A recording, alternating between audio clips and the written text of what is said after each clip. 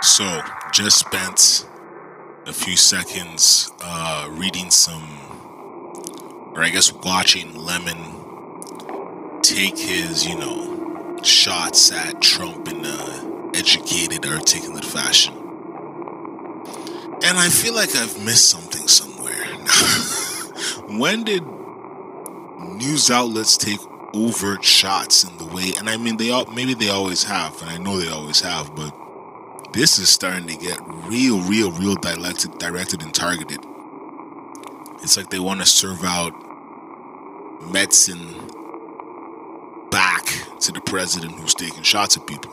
So the president takes shots. Now it feels like the legacy media has decided to take shots back. And it's very interesting to watch on one hand. On the other hand, it just leans to the theory that there's a certain amount of circus type behavior going down south of the border. I actually said a few years ago to somebody, I'm like, man, I wish politics up here was that interesting, that entertaining. And goddamn, the closest we ever had was Ford, and that didn't end well in a variety of ways. But when I do consume the news, and again, I've said it's only in this crisis, since the crisis really ramped up, that I've kind of been paying more attention to it.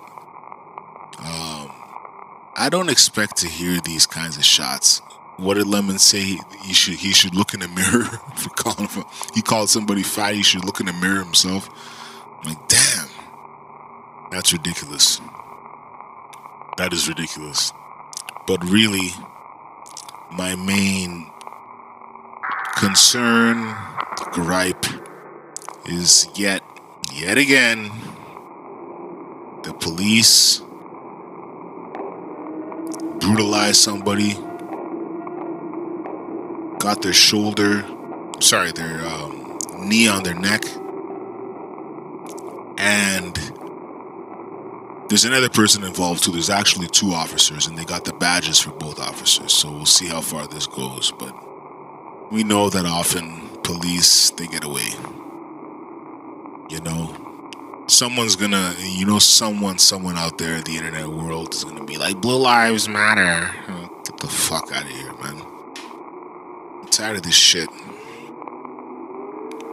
I'm tired of, hearing this shit. Like, what does it do to the psyche?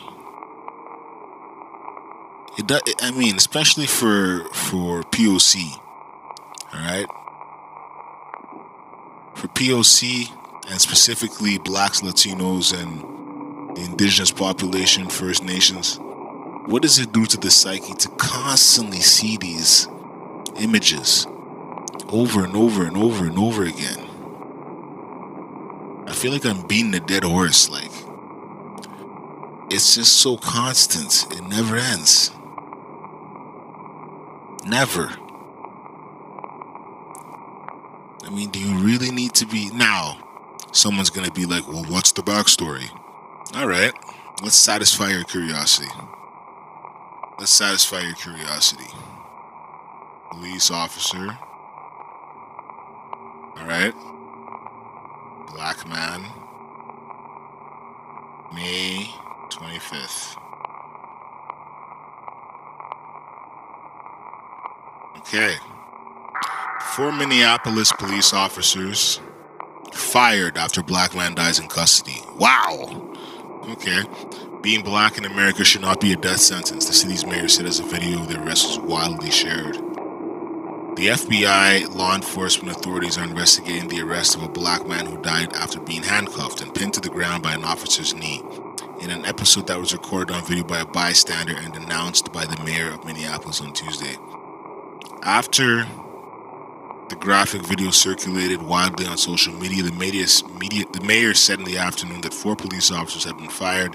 He identified the victim as George Floyd. The arrest took place on Monday evening. The Minneapolis Police Department said in a statement after officers responded to a call about a man suspected of forgery. The police said the man, believed to be in his 40s, was found sitting on top of a blue car and appeared to be under the influence. He was ordered to step from his car, the department statement said. After he got out, he physically resisted officers. Officers were able to get the suspect into handcuffs and noted he appeared to be suffering medical distress. The statement said that the officers called for an ambulance and that man was taken to Hennepin. Hold on a second.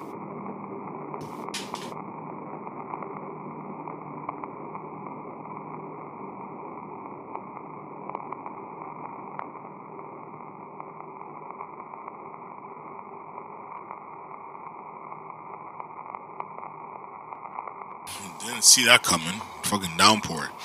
So, on Tuesday afternoon, man dies after medical incident during police interaction, and said that additional information had been made available and that the FBI was joining the investigation.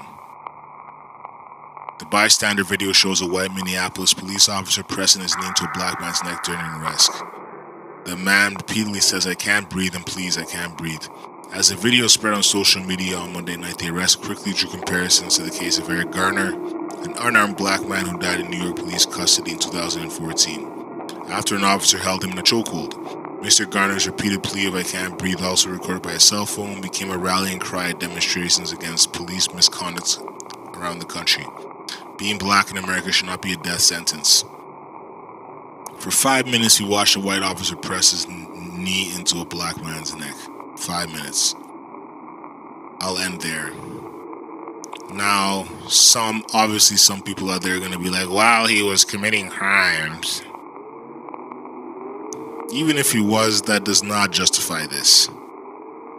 Because we've seen countless incidents of white armed militia type rolling up on police and nothing happens. Shit is fucked up, man. Shit is fucked up. At this particular moment, I don't give a fuck about being a Danny Downer. This shit is just so commonplace. You wonder, right? I did a stream about we can expect to keep seeing these things happening. Now, African Americans have a bit of a different situation in that even if they were brought there through slavery, they are from there. Whereas, I'm from here, but it's not a generational thing. For them, it's multiple generations. Can you imagine this is all PTSD-inducing actions, and it's been going on for so many years and decades and centuries that it's kind of like, how do you disentangle yourself from that series of negative thoughts, from that series of paranoia, from that series of just wondering what your exact existence on Earth is worth? This is ridiculous, man. This is fucking up. Man, I've seen so much of this. We've all seen so much of this, and many people have seen more. We see what gets relayed to us digitally. Many people have seen much more. Fuck, man. God damn. Alright, so R.I.P. George Floyd. You went out in a way that was completely and totally uncalled for. Them officers were fired. There better be further justice, alright? Peace.